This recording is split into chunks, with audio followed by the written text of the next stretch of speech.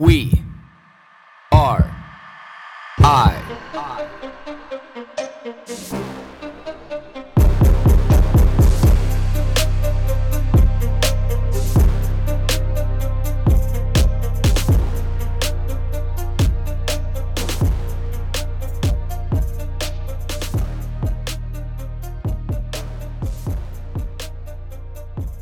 Good morning, everybody. 5:32 a.m. Still dark outside. I can't wait for the time, like when I get up at 4:30 in the morning and the sun beats me up. This is something I'm like really excited about, and that's the time of year that I love the most because it represents so many great things in my life about, there's more hiking, there's more adventuring, there's just more meadows to be in, more mountains to climb, deeper components of the backcountry, new adventures, just everything. I probably said adventures twice in there, and hopefully I say it 3 or 4 times unintentionally because it's just such a huge part of my life. But the concept that I want to talk about this morning is the value of hitting the wall. There's always a lot of challenging aspects of life, people, places, things. There's just a lot of challenges in life. And, one of those narratives that I've just never really connected with and never really got and don't really ever say because I think it's just complete bullshit is the having to pick yourself up one more time. Now, I get the concept and I get that we fundamentally have to. But the part about that is that's just being a human being. You will always get up that next time. I don't think you need to teach yourself or coach yourself to be able to get up that next time. What it's missing, I feel, and the most important part is the duration of time that it takes to get back up. We all have posted these things on our social media accounts about, when life hits you 8 times, get up the 9th and blah, blah, blah, blah, blah.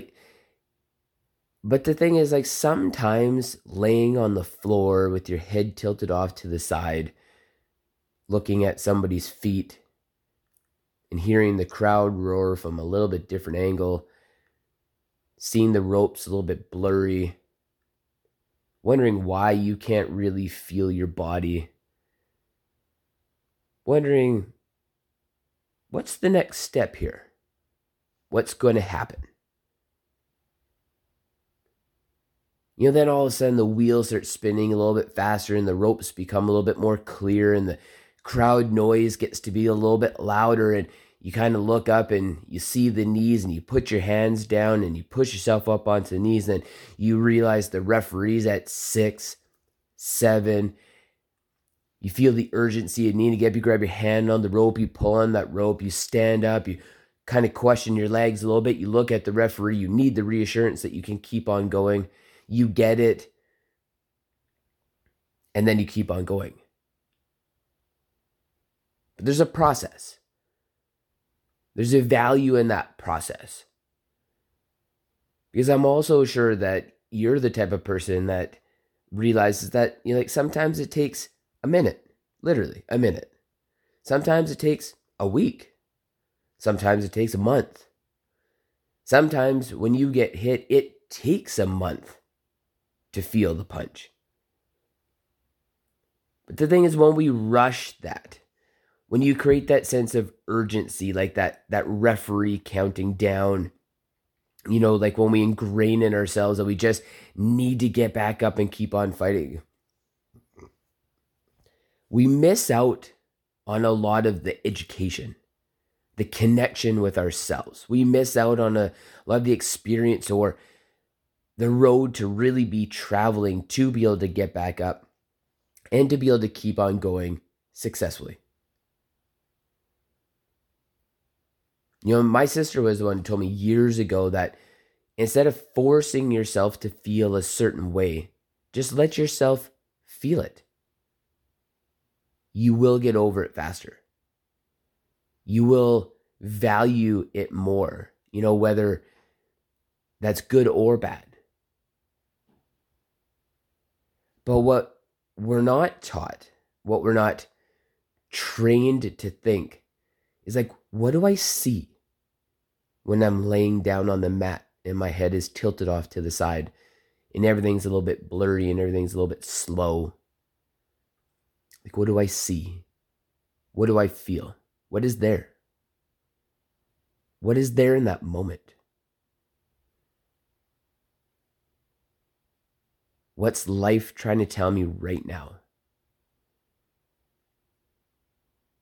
That's the part that I know that I want to focus on. That's the part that I know that I am focusing on. And that's the part where I feel like when I'm connected with that moment, I'm a lot less naive moving forward.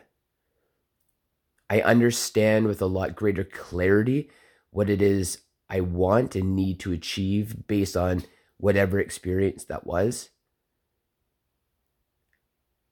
And we all know the quicker we are to react, typically we don't have the best outcomes.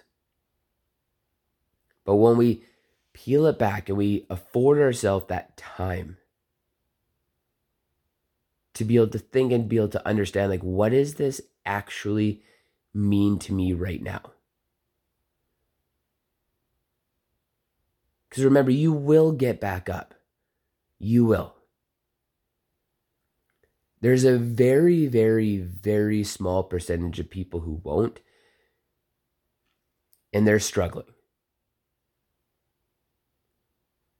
But the vast majority of people will always get back up. Like, you don't need to focus on that part. You are a human being.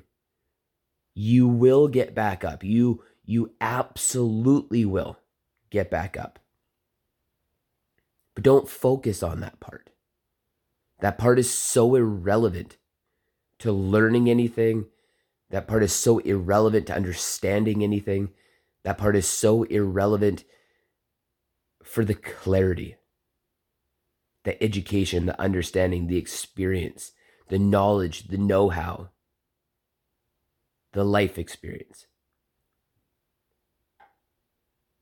So again, I can see in my own mind and my own opinion how there's just been a lot of these great terms and catchy phrases that we all just keep regurgitating because we remember or we have seen or we idolize the person who has sent it or said it.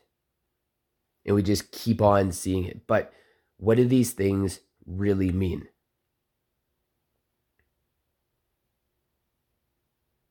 And what else can we experience? So it's my food for thought for you today is you will always, you will always get back up. But value that moment before you do. The moment. The moment.